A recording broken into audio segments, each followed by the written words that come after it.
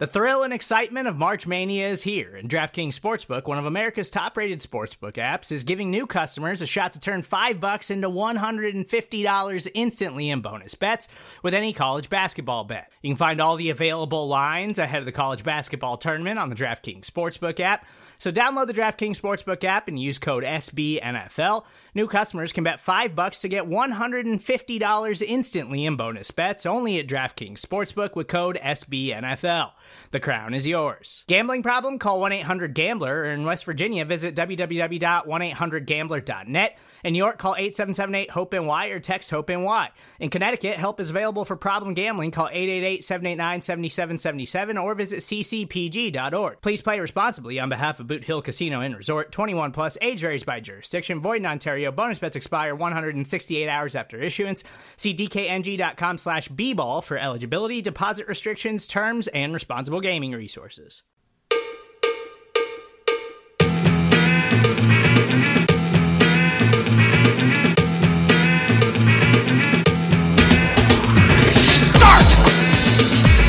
You can call me Bruce.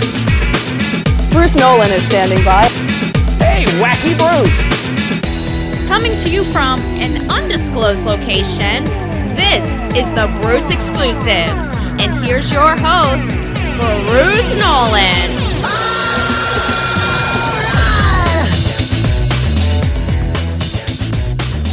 Ladies and gentlemen, boys and girls, children of all ages, welcome to another edition of the Bruce Exclusive, a Buffalo Rumblings podcast. I am your host, Bruce Nolan. You can find me on Twitter and Instagram at Bruce Exclusive. Welcome back.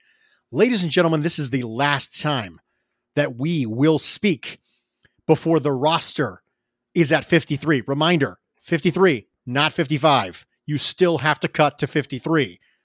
Very important. There was some oscillating rumors back and forth earlier this offseason that it's actually a 55-man roster. It is not. It is still a 53-man roster. They still have to cut to 53. So this is the second and final 53-man roster projection podcast, and it is a time-sensitive podcast. Tell everyone you know you have to listen to Friday's episode of the Bruce Exclusive quickly. You cannot wait till next week, or I will inevitably look very, very stupid. And I do not want to look any stupider than I already have a tendency to do. But alongside me today, to help me look stupid, is Greg Tomset from the Cover One Buffalo podcast. Greg, thank you so much for joining me. Absolutely. I can't imagine a better afternoon than looking stupid with a man like yourself.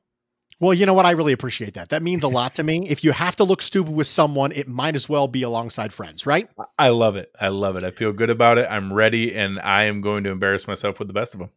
It's going to be awesome. It's going to be amazing. I remember last year, Greg, the big roster question was Ray, Isaiah McKenzie, Duke Williams. Who gets that final roster spot? That was a big thing. I did an entire pod on just that last wide receiver position and which one of those three was going to make the roster. For the purposes of taking the L, which I talked about on yesterday's pod, I had Duke Williams going over Isaiah McKenzie, and I got that one wrong. Who did you have, Greg, in that last spot? I did have that one. I did have McKenzie. I did not have anything with Ray that, in going down that path. And I remember last year there were so many, armchair hindsight people throwing out the, I talked about, LeSean McCoy getting cut. I mentioned that. I'm like, oh yeah, show me where you projected that. Because there wasn't a single person. Everybody talked about the potential. Everybody talked about how it could happen because of the salary cap. Everybody thought it might happen back in March. No one projected that before the 53-man cut down. So I don't know that I expect that level of shock for Saturday, but it'll be interesting if we see it. When the time came to put the ink on paper and to put the audio file out into interwebs, no one had the intestinal fortitude to claim that LeSean McCoy was going to get cut. Now, I don't think intestinal fortitude of that nature will be necessary for this particular exercise. But what we are going to do today is we are going to do dueling 53-man roster projections. And I say dueling in a very light sense. They're not actually going to be antagonizing each other. There will be no fencing involved. There will be no referee keeping points. That's not how this works. No taking off a white glove and slapping the other in the face, nothing. Maybe a little of that, just a small amount of that. I think there's a raise hand function in Zencastr, the thing that we're using to record. I think what I can do is I can just raise my hand while I'm talking, and it will kind of signify a slap across your face. And then maybe we mash the buttons and we get like a slapping war, and then we crash the entire system. It'll be great. I'm prepared for it. All right, let's do it. Okay, so what we're going to do is we're going to establish a couple ground rules. First off, what we're going to do is we're going to kind of oscillate back and forth. I'll start, then you go. I'll start, then you go. And even if we have the same group for a position, we're still going to go through why we think that's the case, because that's really what this is about. This is a thought exercise. 53-man roster projections are not necessarily about getting it right. It's about examining the potential avenues that a team could go through based on their history, based on the things we're able to dissect and pull out of some comments, regardless of how coach speak they might be, things that we think are part of strategies and roster building tendencies. These are the thought processes. This is one of the reasons why I enjoy 53-man roster projections. I don't necessarily enjoy them because getting them right is awesome. It's just like mock drafts. Yeah. Mock drafts are not about getting it right. Mock drafts are about walking through all the potential avenues. It's the same reason why teams do mock drafts. Teams do mock drafts so they can walk through all the potential avenues and be prepared. And that's the same reason why you, Mr. and Mrs. Listener, should be consuming this pod right now. We are going to start right off the top with quarterbacks. And because you are my esteemed guest, Greg, I am going to let you start. All right. So I think this is one that has started out with a consensus, and I think it's shifted to a new consensus. I think that I'll be a little surprised if you differ here. And I think this is where you're seeing most people go. I think it's a two-man room. I think it's Josh Allen and Matt Barkley. And I honestly think Davis Webb is the practice squad priority over Jake Fromm, although I won't be shocked if both get retained just for the overall conservative nature of COVID and having that fourth mind in the room just in case. But I think it's two on the roster, and I think Webb is the priority over Fromm in the practice squad. I oscillated back and forth between 3 and 2 here, not because Sean McDermott is ever shown a tendency to keep 3 quarterbacks, because he hasn't, but rather because if there was a year to have an exception and keep 3, this would be the year. But then I would also say that if they kept 3, I think Davis Webb would get the priority over Jake Fromm based on the camp reports, based on the work that Davis Webb did in the offseason and the way that his offensive coaches have spoken about his abilities and how prepared he is. I would say if you were to keep 3, it might not be Jake Fromm as the third. I also have 2. I have Allen and Barkley. I agree with you that there will be a quarterback on the practice squad. I would not be shocked if there were 2 of them. There is an argument to be made here about Sean McDermott not liking to cut draft picks. And I've said that before. Sean McDermott doesn't like to cut Brandon Beane's most recent draft picks, especially not in the year when they take them. However, stylistically, the life cycle of a team changes, and you might not want to cut them earlier in the life cycle of a rebuild, and that might change. It's the same thing with the trade up and trade down. You're going to hear me talk a lot this offseason that now it's time to start trading down. Before, when you're trying to get your franchise quarterback, you're trying to get some cornerstone players, you might want to be a trade-up team. And then later on, when the onus shifts to you to get a higher quantity of rookie contracts, now the onus is we got to trade down. We got to acquire more stuff because we're going to have to let people walk and we need more cracks. This is the same thing with roster building. It's the same concept that, hey, we might want to do things a little differently than we have historically done them because the roster necessitates that we do that. And so even though Jake Fromm was a 5th round pick, I don't think that by itself is enough to hang around anymore. I love that thought process and agree 100%. I think that is the pivot we'll see from Brandon Beane. Love the path you're taking to show people that. Okay, we're going to start with running backs next. We're not going to start with running backs. We already started, but we're going to go to running backs next. And I am going to go on first on this one. I have us keeping 4. I have it being Singletary, Moss, Yeldon, and Tywan Jones. I think that TJ Yeldon stays for me in this example. I would not keep him. Let me be very clear about this. I would not keep him. However, I do think that having somebody as a veteran in that room who's a running back rather than a veteran in that room who's a special teams player matters. I mentioned earlier when I did my 53-man roster projections and Sean McDermott's desire to have a veteran in the room, I asked whether or not Taiwan Jones counts as that veteran for the purposes of running back. But Taiwan Jones isn't a running back. Taiwan Jones is a special teams player that happens to be in the running back room. Taiwan Jones is just as much of a running back as Tyler Matakevich is a linebacker. And because of that, I don't think he counts as a running back in the room. And I'm not entirely sure Pat DeMarco counts as a running back in the room. And because of that, I'm going to hang on to Yeldon. I would not keep him, but I'm not Sean McDermott. This is intended to be predictive based on what he has said in the past and based on the tendencies. And I think that one of the other things that Sean McDermott has a tendency to do is go heavier at positions that I don't think he should necessarily go heavier at. And one of those is running back. So I have Singletary, Moss, Yeldon, Taiwan Jones. Greg? So this is one where I have a slight pivot, and it's exactly along the lines of where you said. I have it at 3. I have it at Zach Moss, Devin Singletary, and Taiwan Jones. I have TJ Yeldon as probably my most surprising cut out of my list. But I think that the re-signing of Antonio Williams, I'm going to try to read the tea leaves there, that is their plan rather than having their third running back be a game day inactive, which TJ Yeldon was an awful lot last year, meaning that he doesn't actually help on game day. It was a break glass in case of emergency if you had an injury, which we saw when Frank Gore got hurt and that we had some of those stretches and lost Devin Singletary for a couple games. I think that they're going to go with more of a contingency plan.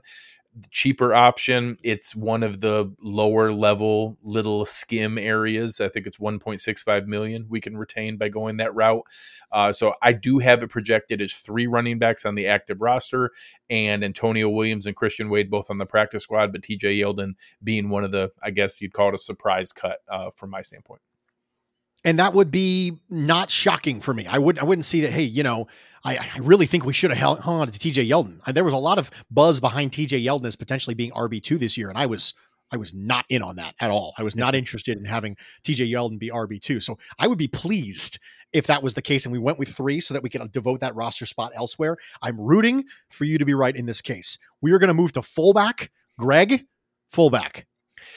So I had warned you pre-show that I have a little chicanery mixed in here.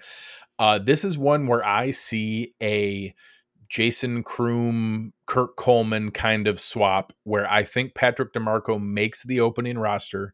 The next day is moved to IR, and they then at that point re-sign Reggie Gilliam. I think the new rules for this year are going to allow savvy teams to really manipulate the IR rules. For anyone who's not familiar, previously you had to make the opening day roster, be placed on injured reserve, be pre-designated to return, and have to wait 8 weeks. And there was only 2 of those per team as the season went. They shuffled some of those things around. I think last year they changed it that you didn't have to pre-designate it, but it was still 8 weeks and still only 2. This year they shift that to 3 weeks and unlimited. That anyone who makes the opening 53 roster can be placed on IR, be moved there, return in only 3 weeks, and an unlimited amount of players can do that. I think you're going to see savvy teams really lean heavily into that to be able to manage the roster, shuffle between practice squad and active roster, along with the rules that you touched on in the opening where you can do 2-week stretches as a 54th and 55th guy. I think this is the first place we see it.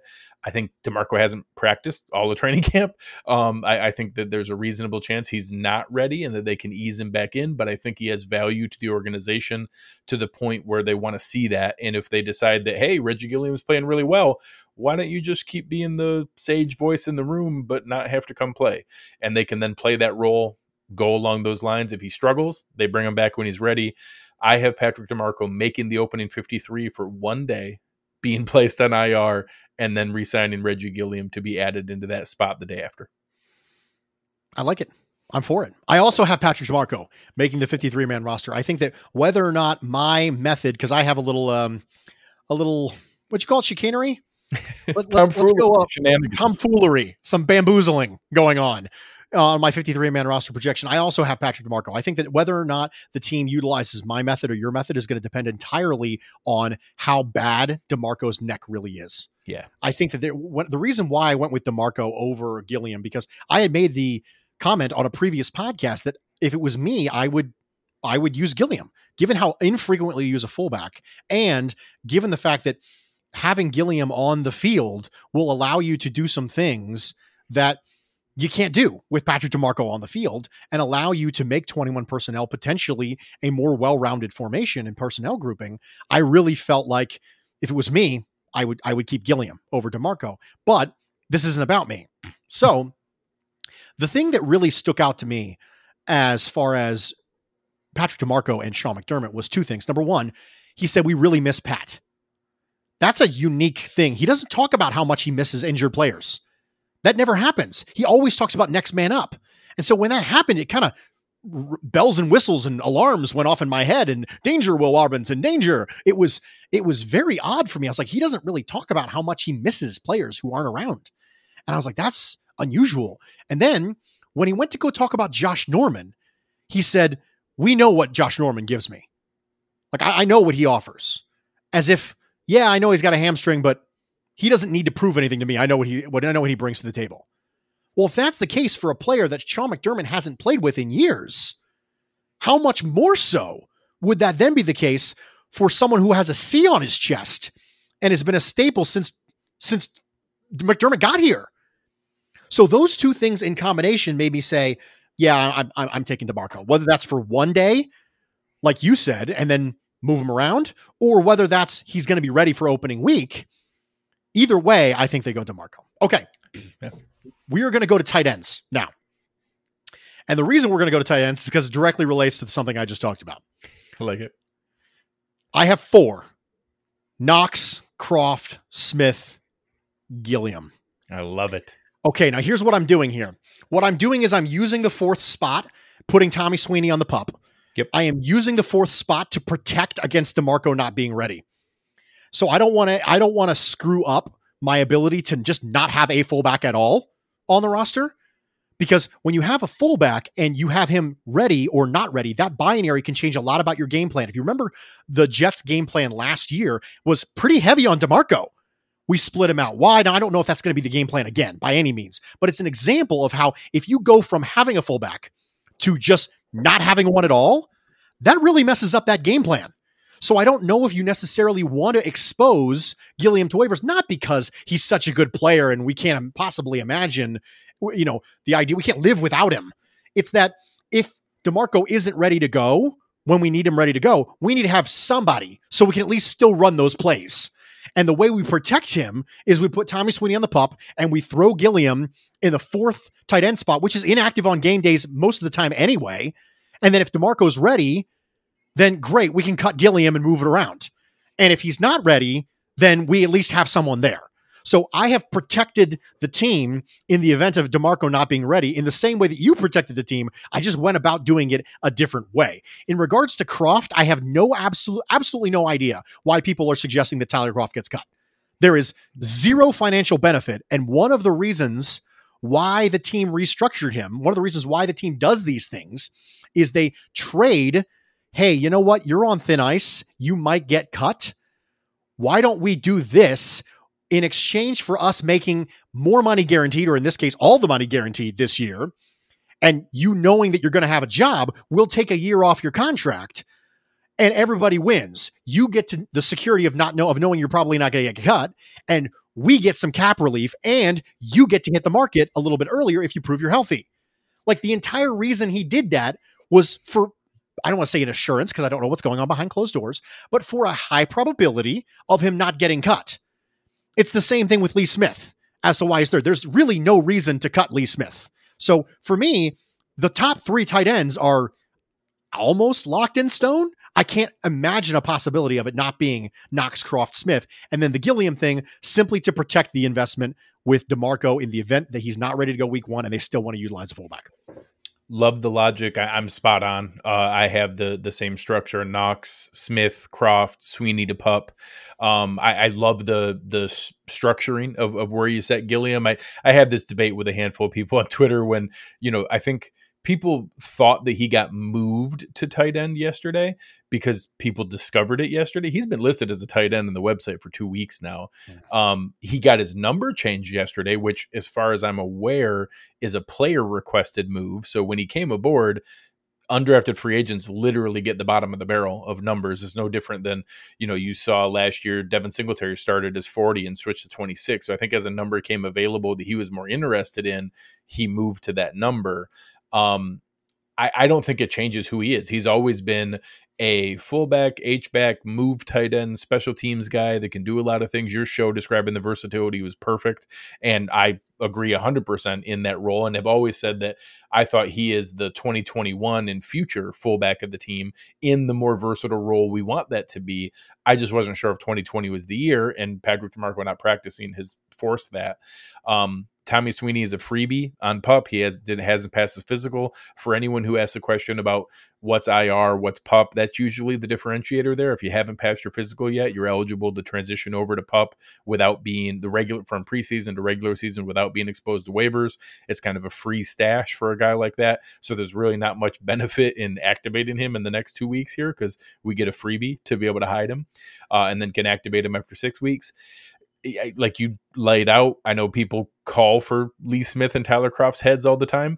They're functional NFL roster caliber tight ends who would get picked up by somebody else, and there's no financial benefit to cutting them. So I think it's Dawson Knox, Lee Smith, Tyler Kroft with a bullet. I think Kroom has a shot at the practice squad, but I don't think he's a priority. Do you remember Derek Schumann, Greg? Boise State? Yeah. I really feel like if Derek Schumann would have been drafted to a team that valued the type of versatility, he might have been able to give us a little something. I think of Derek Schumann often when I think of that, because I spend a lot of time thinking about Derek Schumann when Obviously. I'm alone. Who doesn't? I mean, clearly, and that's really what we should be thinking about. We shouldn't have been thinking about him, Reggie Gilliam, as a fullback in the traditional sense of the word. He is a traditional sense of it, but and to be clear, that's what he mainly did at Toledo. He did line up in the backfield and lead block. That was the majority of what he did. But given the athleticism and given the fact that I talked a lot about the modern fullback in my previous spot about the fullback quandary and how there are still some specialists. The Ravens fullback specifically comes to mind as a very effective fullback who's actually a two-way player, believe it or not. Yeah. But there's a lot of fullbacks out there who are the reason why they give you value is because they do multiple things. And although we have a fullback who was lauded for his versatility coming out of South Carolina, he just doesn't have the athleticism for that versatility to matter in the NFL. I didn't know the 4.940 until you had referenced it. And I was like, wow, that's slow. That's so slow. Yeah, not great, Bob, as we say. And it's just he was below average when he was at his athletic prime. So because of that athleticism, the versatility that we saw on tape in South Carolina just never translated because he's not good enough athlete for it to translate. And like you said, that there's a lot fewer James Devlins in the league now, like with the rolled shoulder, the roll around the neck and the huge shoulder pads and the 3 yards in a cloud of dust. There's just not that many of those guys anymore. And if anyone wants to give themselves a upside of a wish list of what Reggie Gilliam could turn into, go look at Charles Clay in Miami before his knees went. It's that kind of guy. Like they used him as an H-back, fullback, out of the backfield, 6 foot, 240, like more of that kind of guy. That's what Charles Clay was. And that we used him almost exclusively as a tight end, but he lined up in the backfield a ton for Miami before he came here. And that kind of versatile piece, I don't know that Reggie Gilliam has that much upside, because people only remember the end of the bad contract. Charles Clay was a heck of a player at one point. But that's the skill set that we're hoping for. For those of you who think I'm insane, Derek Schumann had a higher RAS score than Adrian Peterson coming out of college. Derek Schumann was a better athlete for the fullback position than Adrian Peterson is for the running back position. He had a 9.63 RAS score coming out of Boise State. So in the event that you all think I'm crazy, I brought receipts, baby. I brought receipts. And that level of athleticism is unique. And to be fair, Reggie Gilliam is an extremely good athlete for his size. And that's the type of thing that you could potentially do. So moving along, we spent a long time on tight ends and fullbacks, as we should, because they're that important to the team. Wide receivers. Now, I have been pounding the table for us to keep 7. He has historically kept 6. Greg, what's it going to be? I've got 6. I do. I have John Brown, Stephon Diggs, Cole Beasley written in stone, Andre Roberts right there with him. I think he's a lock, regardless of how many people try to argue with us on Twitter. Gabe Davis has his own dedicated hype train now. I have Isaiah Hodgins is the last one. I'm leaning into the draft pick thing. I'm leaning into the fact that he's a 6th round pick in the 2020 wide receiver draft class sense. I don't think that he's a traditional 6th round pick value. I was right with you. I had him slightly graded above Gabe Davis. He had the best catch rate in all the receivers coming out. I think he does all the things we want Duke Williams to be able to do a little bit better. And that maybe that's not day one, but your 6th receiver is often a game day inactive anyways. I'd rather lean into that long-term development and not expose that risk with some of the other teams who've had injuries at receiver and that we could lose them. I have McKenzie, Foster, and Williams all as priority free agents. I don't think we get them all back on the practice squad. I don't. I think that we're going to lose one of them, maybe 2, and that's okay. And that if the penalty of Brandon Beane building the deepest roster of my adult life is me having to watch Duke Williams and the Jets, I'll live with it. I also have 6. The only difference is I have a different Isaiah. I have Isaiah McKenzie as the 6th. You have Isaiah Hodgins as the 6th. So I have Diggs, Brown, Beasley, Davis, Roberts, McKenzie. Again, I will say this. I would prefer it your way. So far, I like your 53-man roster better than mine, Greg. I would prefer Isaiah Hodgins. Yes, I prefer yours greatly. However, there is a strange affection to Isaiah McKenzie. I've noticed it. From this regime, and they really, really value the role that he plays, however minimal it may be. I would very much like to have known whether or not any of the other wide receivers in 11-on-11 drills were taking jet sweep actions. But they're not allowed to tell us that. So I only have the following to go off of, which is when asked about Isaiah McKenzie, the coaches beam about Isaiah McKenzie. And that doesn't sound like someone you're trying to sneak through waivers. You're probably going to say he has a long way to go, like Reggie Gilliam or something like that. Not an accident. And Isaiah McKenzie, as poor of a returner as he is, still serves as an ability to be able to do those types of things to back up Andre Roberts. And they like him in that spot. And, if Andre Roberts were to go down, they probably have Micah Hyde back there catching punts. But if they need a returner, McKenzie's your next guy up. Yeah. I don't like that. I have long said that I think that the failure of this regime to be able to address 2 specific positions, the backup quarterback spot and returner depth, are an issue for me personally. And this is one of the things that happens when you have that. You have to hang on to players like Isaiah McKenzie, who I would prefer not to hang on to, but I would very much like them to take 7. I would like 3 tight ends and 7 wide receivers. I've been saying this forever, but I just don't see it. It's a little bit like the cornerback issue. Every single time they activate 4 corners for a game, I lose my ever-living marbles. I walk into the Bills backers bar and I find the first person who will make eye contact with me and I go, what is McDermott doing? The second one corner gets banged up, now you've got safeties dropping down. And I hate it, but he just keeps doing it. And I think it's one of those things where he's just going to keep doing it. I respect it. You know what? I appreciate that you respect it. Along the lines of respect, let's go to the big uglies up front.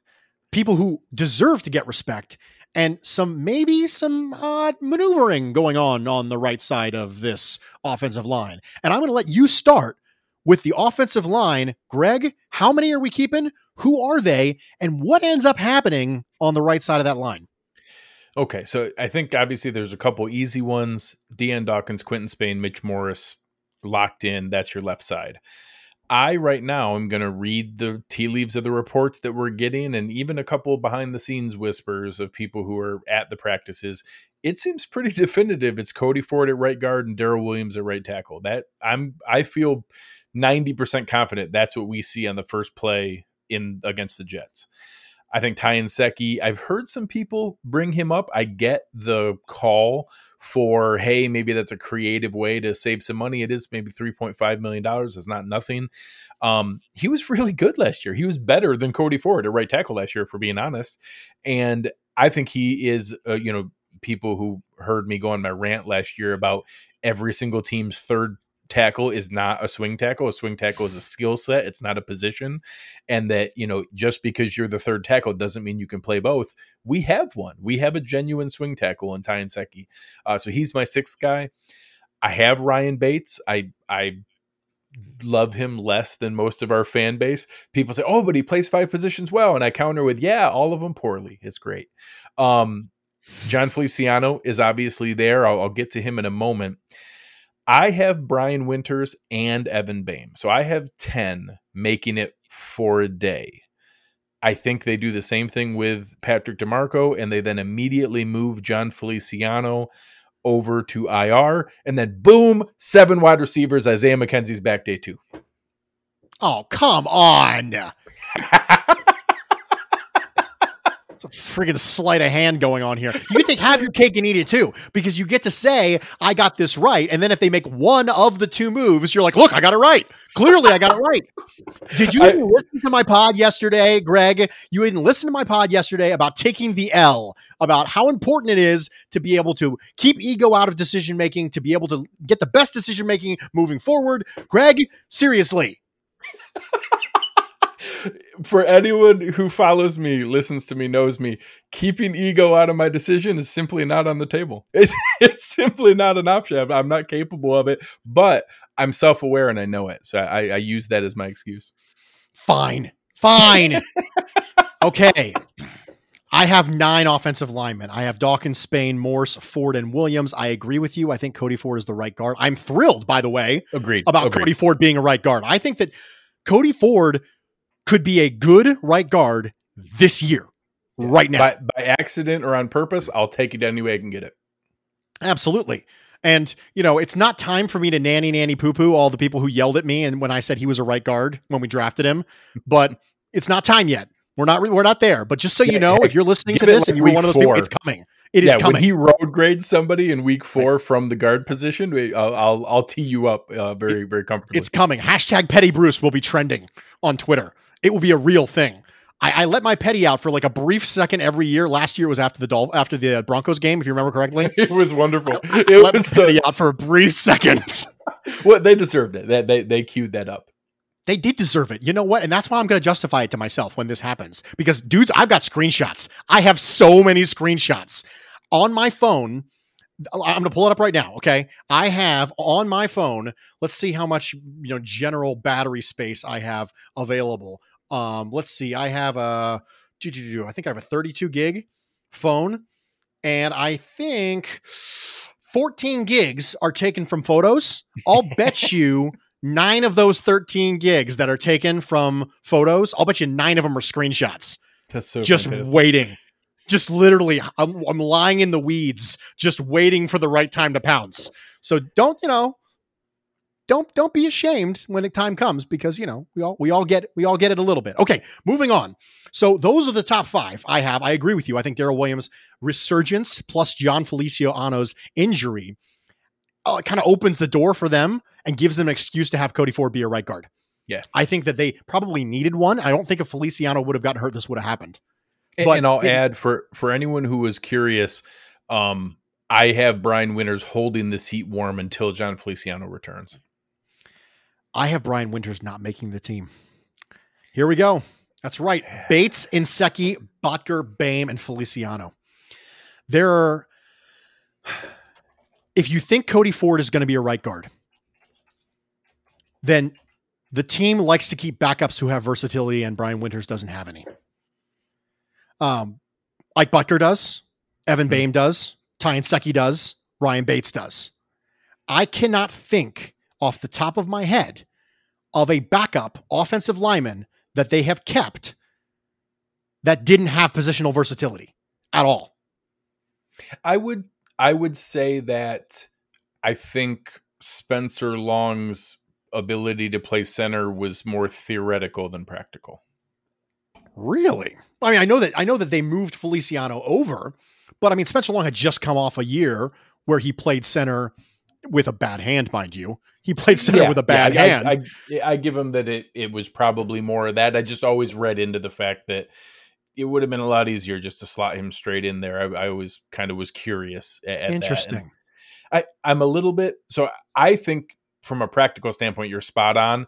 I need to check into it more. The way that I'm reading it, and again, guys who get signed late in the season, we don't get great details on it. I think an awful lot of Brian Winters' money is guaranteed. Let's take a look here. I'm curious in the way that they show that, in that I from all the reports we get, he hasn't looked great. So maybe it was just a shot in the dark that didn't work out. But if it's the way that, so I see differing reports on Over the Cap and Spot Track, which always gives me pause. Oh no, that's not good. So Spot Track has it as fully guaranteed, $1 million signing bonus and $2 million guaranteed, and that it's $3 million dead cap for a $3 million savings, and that we don't save a penny if we cut him. Which might, hey, when it comes down to roster spots, maybe that's the reason that we do. Mm-hmm. Hey, we can't afford. We need that roster spot more than we need the $3 million. But that was my tiebreaker, depending on how trustworthy that data is. Yeah, my argument with Winters, and I knew that there was a big part of that guaranteed when I made this kind of, it made it a very difficult call for me. But I think that when they signed him, they didn't necessarily know that they were going to move Cody Ford to right guard. Yeah, I agree. I think that's what happened since then. So if I didn't have that reasoning, I think I would have kept him. I think at the time they were like, well, we'll just plug Winters in. And then Winters, he showed up and he wasn't good. And they were like, oh crap. And then they say, okay, well, let's try Cody Ford there. They move Cody Ford. They're like, okay, that's better. Is Darrell Williams excelling at right tackle? Yes, he is. Now the question is, do I want to keep a backup guard who doesn't do anything? Winters is going to be fascinating because if he stays, it will be counter to everything that they've done in the past. And that's specifically that they will have kept him as a backup offensive lineman who doesn't have any versatility. And they will have done it strictly for contract implications, which is interesting. Now, I know that they're not opposed to losing assets. They lost it with Corey Coleman. They traded for him. That was a 7th round pick, right? But they're not opposed to pulling the trigger and losing assets and saying, okay, well, you know what? It was worth a try. They're not opposed to that. And in this case, it hurts $3 million this year, but it doesn't hurt at all next year. I mean, it hurts $2 million this year, but it doesn't hurt at all next year. So I went back and forth. I went back and forth and back and forth and back and forth about it. I just ended up with if I'm a backup lineman for this team, I got to play multiple spots. Now, I would not be shocked at all if this is wrong. Now, and every single 53-man roster projection that I've seen from other people oscillates on Brian Winters. They go back and forth on Brian Winters. People who are there physically in the stadium watching, they oscillate on Brian Winters. And it's like, goodness gracious. This is going to be interesting. Okay. We're going to take a quick break. We are going to come back. We have had discussions on offensive line. We've had discussions on the offense as a whole. We've had Brian Winters discussions that you didn't even know you needed in your life. And we're going to come back. We're going to start with the defense. We're going to polish off the special teams, which are going to be just riveting conversation, the specialist conversation. And then we're going to put a bow on it. And it's going to be great. Stick with me. We'll be right back. Welcome back, everybody. Thank you for joining me for this edition of the Bruce Exclusive. I'm your host, Bruce Nolan. You can find me on Twitter and Instagram at Bruce Exclusive. Welcome back. We talked about the offense for our 53-man roster projection. Now we're going to talk about the defense. We had some differences. I think we worked them out. Greg Tomset from Cover One is here with me. I think we worked out our differences. I think we came to some reasonable agree to disagree conclusions. What do you think?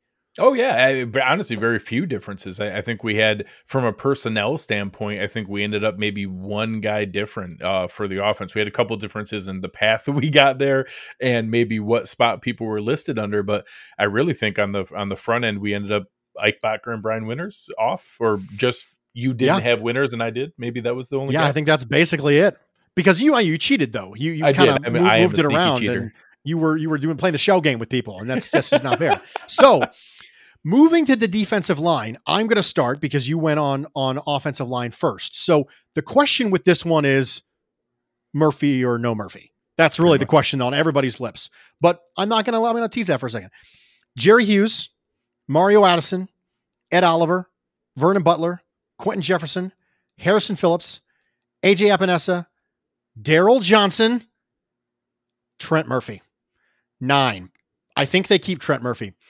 I did a 53-man roster projection earlier this year that was all based around the possibility of saving money. And because of that, in that projection, I cut Hauschka, I cut Inseki, and I cut Murphy. I'm not entirely sure they're not all in for 2020. Yeah. And because of that, having a player you trust and someone who Sean McDermott speaks that highly of is worth the money. Is he overpaid? Yes. Is he a bum? No. You and I have talked about this ad nauseum. Someone being a bad value is not the same as someone being bad. Those are two completely different, structures, constructs. Value is two parts. What you give versus what you get. Quality of player is just one half of that. Yep. Quality of player over value of contract, that's value. That's value. But we're not talking about whether or not he's a good value. We're talking about whether or not he's a good player. Because he can be a bad value and still be a player that is rosterable. You've said it before, Trent Murphy would be unemployed for 5 seconds, right? Mm-hmm. Or a day, I think is what you said. So I keep Trent Murphy on this. I don't necessarily know if he's going to start. I think we saw him when Chris Brown may or may not have been suspended for something he may or may not have disclosed about Trent Murphy and Jerry Hughes being on the front of the lines. I do think that there's a possibility that we see a lot more of Jerry Hughes at left defensive end than we did historically. It's not like he's never played any left defensive end. And when the question came in, it was Mario Addison was historically a right defensive end. What was going to happen there? And I think ideally you'd like to start both of them. I think that we can agree Mario Addison's a better player than Trent Murphy. Oh, yeah. But I think that there's a possibility we see swapping. And one of the things we see is a little bit more Jerry Hughes at left defensive end. I think that if ever there was a year to go kind of steer into your skid, I think they really like Daryl Johnson too, 4-phase special teams player, someone who I really think can be a versatile player who provides value to the team. Not an all-star player, but when you have these toolsy guys you take late, if they develop, you want to hang on to them. And Daryl Johnson developed a little bit for being a 7th round pick. I'm not saying he's, the next great thing, but I think he showed some promising development for a 7th round toolsy pick. I mean, that's about as good as you can hope for a guy you pick almost entirely due to his frame in the 7th round, who had very, very serious competition issues coming into the league. I think he makes the team too. I have defensive line 9, all of them. Literally give me all the defensive lines. Greg, what you got? I'm so depressed that you went first. I have the exact same thing. I have all 9. I have Murphy and Daryl Johnson. Johnson was my final one, and in my sneaky chicanery on the front end, he was my debate of, I think you have a better chance of exposing Isaiah McKenzie to waivers for one day than you do Daryl Johnson, because they were my 53rd guy between the two of them. And that I thought, okay, I think if you cut McKenzie to give it a day for Feliciano to go onto IR, there's a better chance of McKenzie making it through and less downside if you miss him. Like if we whiff on that and somebody snags him, all right. And then maybe you bring Duke Williams back, or maybe you bring whoever back. Daryl Johnson, there's at least a chance we end up upset about that. Now, I've gone out of my way to tell everyone he was really bad on defense last year, like to the point where they had to stop playing him over the entire second half of the year. But he was a legit special teamer. I think with guys like Robert Foster and some other players that we've talked about not being there, you need some of those other pieces to chip in on special teams from a coverage standpoint. Daryl Johnson was a 4-phase special teamer and contributed more than a defensive lineman normally does. I'm going to say he makes it from that standpoint. I think it's great that we have guys like Brian Cox Jr., Mike Love, Vincent Taylor, all being priority practice squad guys that I wouldn't be shocked if all 3 get claimed by other teams, but hopefully we snag 1 or 2 of those guys back. I love your projection. I agree wholeheartedly in the overall waves of defensive linemen. When I had Brandon Thorne on my show, he went through and got me all excited because he talked about the similarities between that Super Bowl run by the Eagles and that there was no superstar Von Miller, there was no, Julius Peppers on that defensive line. It was just 8 starting caliber defensive linemen who came at you play after play after play, and it wore you down. And by the third and fourth quarter, they started getting home over and over again. And I think that's what the Bills can do. And that wouldn't shock me. I know that Sean McDermott wasn't the Eagles coordinator at that time, but there are tendencies that Sean McDermott likes. And one of them is defensive line play. He's shown that in Carolina. Brandon Beane was part of a GM group, ownership and presidential group in Carolina that all believed in the strength of the defensive line. For goodness sake, they drafted a first-round defensive tackle, and everyone looked around and went, where are you going to put him? Like, you already have somebody in that spot. That's how much they believe in it. That guy happens to be on our team now. His name is Vernon Butler. So I agree with you about the waves of defensive line. I will say that Tanzel Smart, I think, is a priority practice squad guy as well. Yeah, I hear rumors that they've been very impressed with Tanzel Smart. I think that Vincent Taylor and Tanzel Smart both end up as people they want to add to the practice squad. Linebackers, Greg, you are up first. So I ended up going with 6, and this is one that has vacillated more than others recently. Obviously, the top 4 are really easy. Tremaine Edmonds, Matt Milano are our studs, going to play 100% of snaps. We need to all pray that they stay healthy every single moment of the season. AJ Klein's going to be that third linebacker. He's also the backup. So when people say, oh my gosh, what happens if one of them gets hurt? People need to realize AJ Klein will go from 20% of snaps to the 100% of snaps, and somebody will back up AJ Klein as the third linebacker. He is our backup for Edmonds and Milano, and he's going to play 20% of snaps plus special teams. Tyler Medikevich was signed as a special teams maven, led the NFL in special teams tackles multiple times, really solid player. I'm reading into the trade of Andre Smith as an indication they're not pleased with the special teams contributions of Voshon Joseph and or Corey Thompson, and that they needed to go out and get a guy that Heath Farwell obviously vouched for, and I'm going to guess lobbied for, and brought over. He played the second most special team snaps in Carolina. I don't think he's not on the level of Tyler Medikevich from a special teams player. I think he can be a game day contributor. And I have the real backup linebacker for the 3 as Tyrell Dodson. And that shocks me to say, because I really felt like that would have been Voshon Joseph, and it has been for probably 7 months now. I have Voshon Joseph getting cut. I think that he's just hasn't shown enough. He had some delays in his processing coming out. I'm not hearing that has changed, and that if they traded for Andre Smith, that's an indication to me that he's also not picking up on the special teams piece of it. I hope they can get it back on the practice squad and we can develop him. I think there's some physical skills there, but I have 6 with Klein, Edmonds, Milano, Medikevich, Andre Smith, Tyrell Dodson. I have the exact same 6 as you.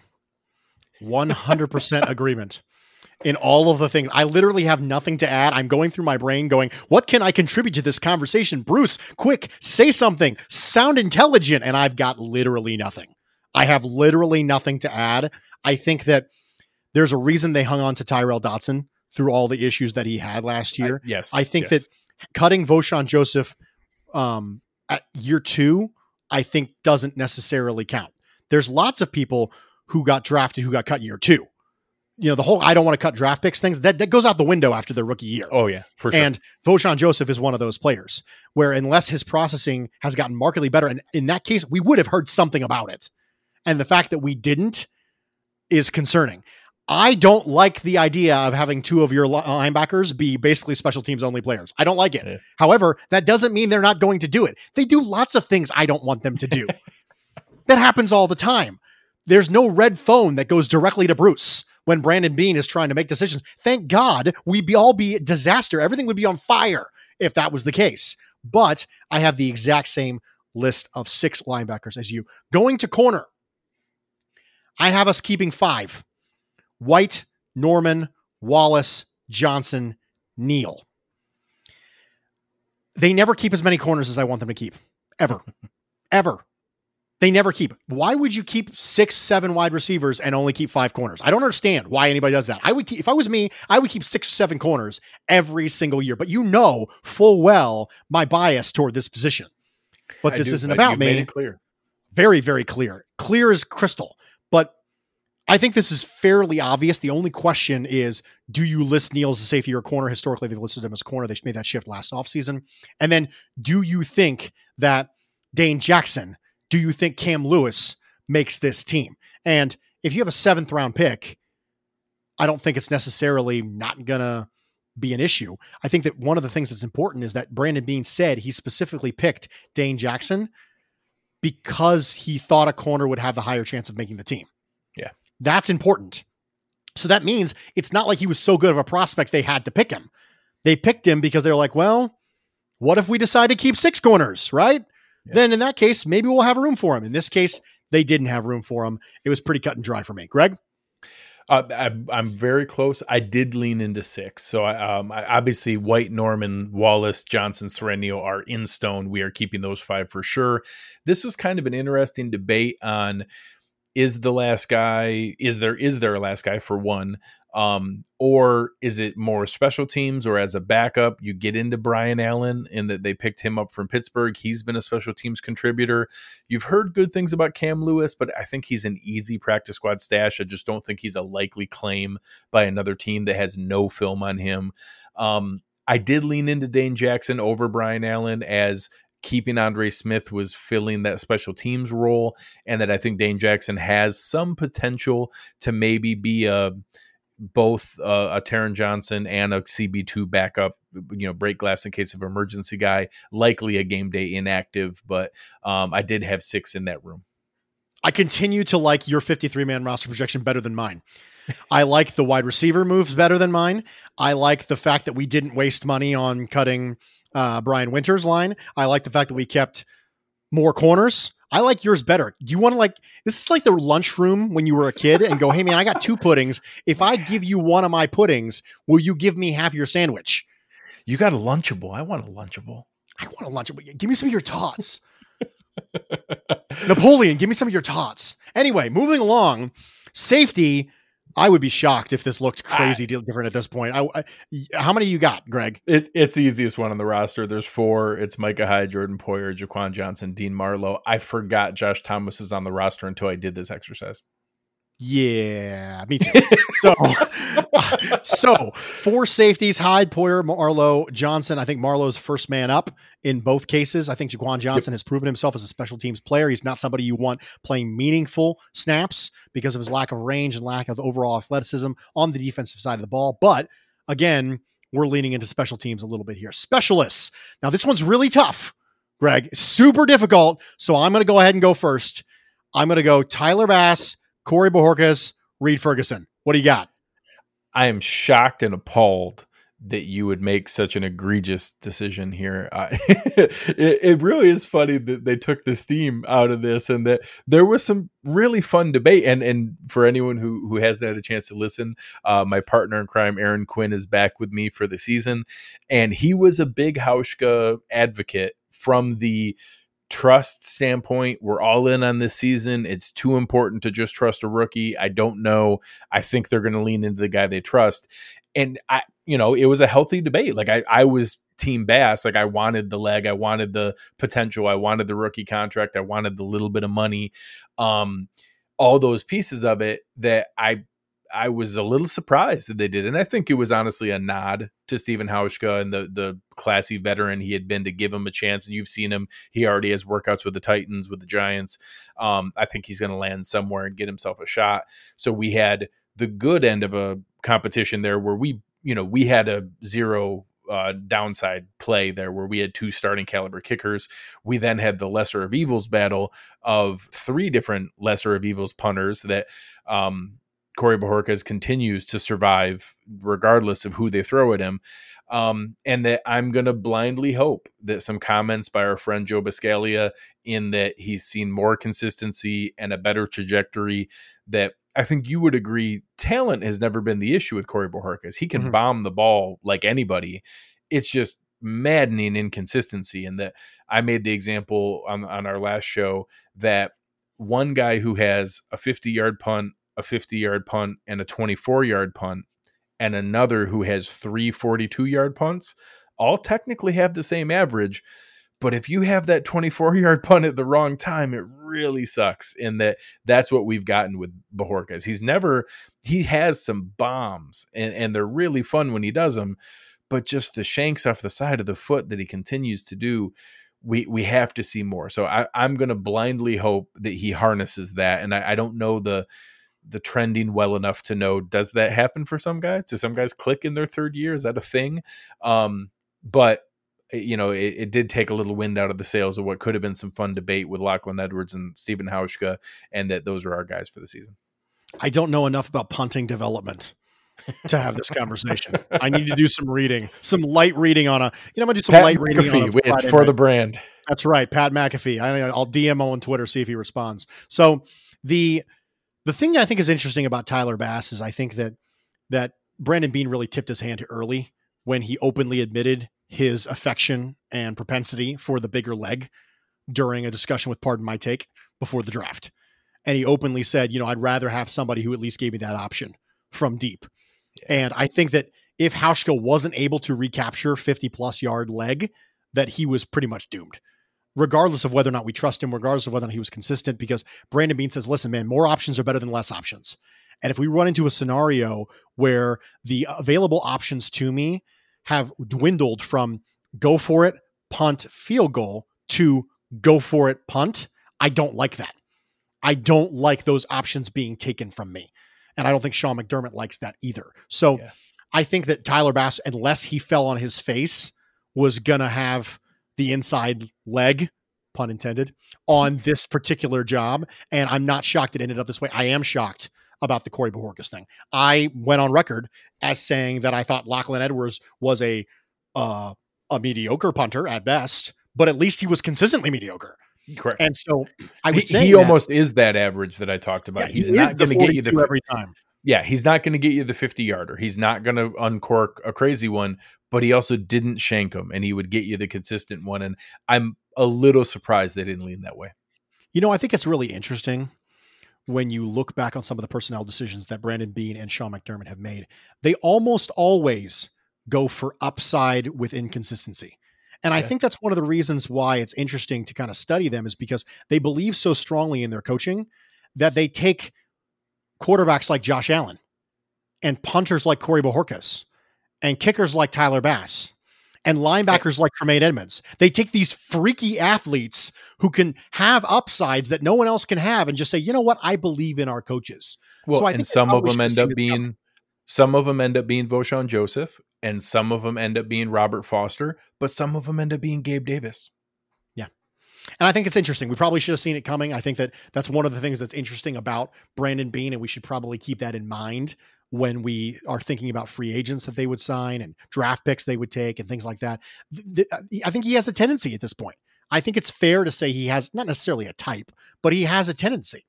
Yeah. So that's it. Okay. So my biggest surprise, your biggest surprise. I'm going to go ahead and start.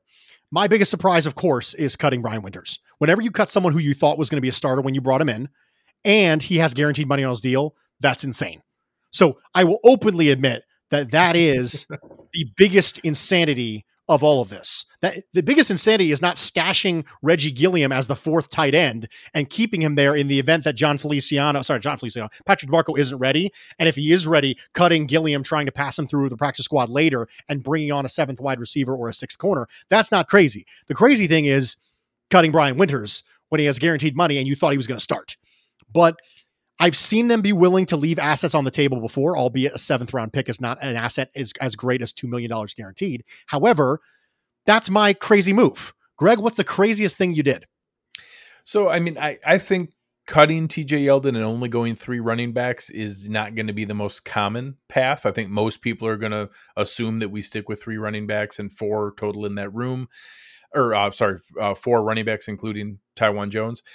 So I think that's a little out of the norm. And then my riskiest one is assuming that you can get sneaky, like I said, and be able to assume you get both Isaiah McKenzie and Reggie Gilliam back after exposing them to waivers and that I would trust Brandon Beane if he thought that they had a better chance of Isaiah Hodgins passing through waivers or Ryan Bates or some other player. That I actually do believe pretty strongly that I think we see two moves like that with DeMarco and Feliciano. Feliciano's a guarantee that they're going to put him onto the IR. It's too easy. His best case scenario is that he's back after 3 weeks. Well, that's how the IR works. So they're going to get one freebie for sure. So I think that unless Patrick DeMarco practices here soon, he's also going to be on that path. So then it's really just a game theory kind of logic of who do you have the best chance of sneaking through there and getting back. We do have one other move that would allow that to happen, and we don't have very many of them. So last year you saw that with Kurt Coleman.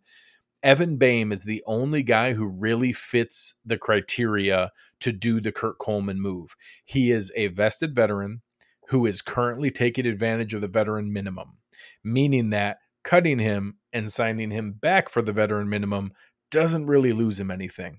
He also has only a $25,000 signing bonus, and there's no downside to working with him. So he has a $910,000 salary, but only $875 counts against, or has that kind of minimum salary shuffle. They could easily give him a, hey, thanks for being patient, $100,000 signing bonus when he comes back, and that he could be the freebie because he doesn't get exposed to waivers. So that's where you could actually have Reggie Gilliam not get exposed to waivers, Isaiah McKenzie not get exposed to waivers, have him just wait in the parking lot for a day and then re-sign. But he's really the only one that I can identify that has that option. In theory, Reed Ferguson would as well, but he actually signed a multi-year deal. So there's just not that many guys who fit in. It's because how great Brandon Beane has done at building the veteran depth. Most of our veteran depth makes more than the minimum. We don't have that many veteran minimum guys. If they're at a minimum, they're rookie contract guys. So the one sneaky one we have is Evan Boehm. So keep an eye out for that one. I think they should actually make them wait in the parking lot for a day. I feel like that would make a really good reality show. Like follow Evan Boehm in the parking lot of Bills Stadium, formerly known as New Era Field. A side note, we should have called it the field formerly known as New Era Field, right? I mean, we can agree on this, right? Yeah, yes. That is a miss. That is a just miss. Get some sort of hybrid symbol that looks like partially like the Bills logo, but partially like the New Era logo, and just slap the symbol on there. What is it? What's the symbol? What was the symbol? Well, it's the stadium formerly known as New Era Field. A huge missed marketing opportunity. I could see branding and T-shirts and hats and everything. I don't know. I should work in marketing. Anyway, Mr. Colin. Greg, thank you so much for joining me, man. This was a ton of fun. This was a ton of fun. I really appreciate it. Tell the folks where they can find you. Tell them what Cover One is up to. I know you guys are up to 2 pods a week now. Aaron Quinn is back. There's a Sunday show. There's a Wednesday show. Tell them what's going on there. Yeah, we're really excited. It's I know the challenges that you and our friend Joe Marino have in hosting a solo show, and I tried to hold the fort down during the off season, and I did lean into a lot of guests to do it, but it's tough, and I'm excited. The natural chemistry you have with a partner, and I know you had that for a long time, is a fun experience to be able to have that back and forth, and I enjoy it when I get to come on with you and Joe. I think it's fun to talk with guys that you trust and you respect their opinion on football. So despite having someone I trust and respect in football, I have Aaron, but I'm still excited he's back. We have a great relationship. He's genuinely one of my best friends, and that someone that I talk to literally every day. So the whole time he was gone over the summer and since the playoffs, we've talked every day. So I'm excited to have him back, and the chemistry kicked right off from day one. We're getting back into our 2-a-day theme, just like you said, or 2-a-week theme. We're going to have Connor Rogers of Bleacher Report on to preview the Jets game on Wednesday. We are going to then do our post-game show afterwards, and we've got already folks lined up for the Dolphins and for the Rams and for the Raiders, and we'll do that all season long. We'll have a guest from that market from the game to preview each Wednesday. We'll be on there for the raw emotional response right after the game, even some of the crazy primetime games where we do it at midnight. We're going to be there for you, and we've actually switched over to a new format where we're doing live interaction, where it goes live on YouTube, Facebook, Periscope, and Twitter all at the same time, and we can interact with everyone's comments. And God bless some of the technology that's out there. They've made it pretty idiot proof. It's a lot of fun. So come on over, check us out at Cover One, at Greg Tomset. Find us, subscribe anywhere that you're listening to this podcast. We're on all the same podcast platforms. So if you like Bruce's work work. Hopefully we're at least 75% that good. Well, the question is, do you have any guaranteed money on your contract, or can I cut you? That's really the question. I always have guaranteed money on my contract. That's right. As any intelligent guy would always have guaranteed money. Greg, thank you so much, man. I really appreciate coming. I really appreciate being a part of this. I had a great time. Ladies and gentlemen, that's going to be everything for us. And a very special outro this time. Just kidding. It's the same outro as always, because that's the way the cookie crumbles. I'm Bruce Nolan, Buffalo Rumblings.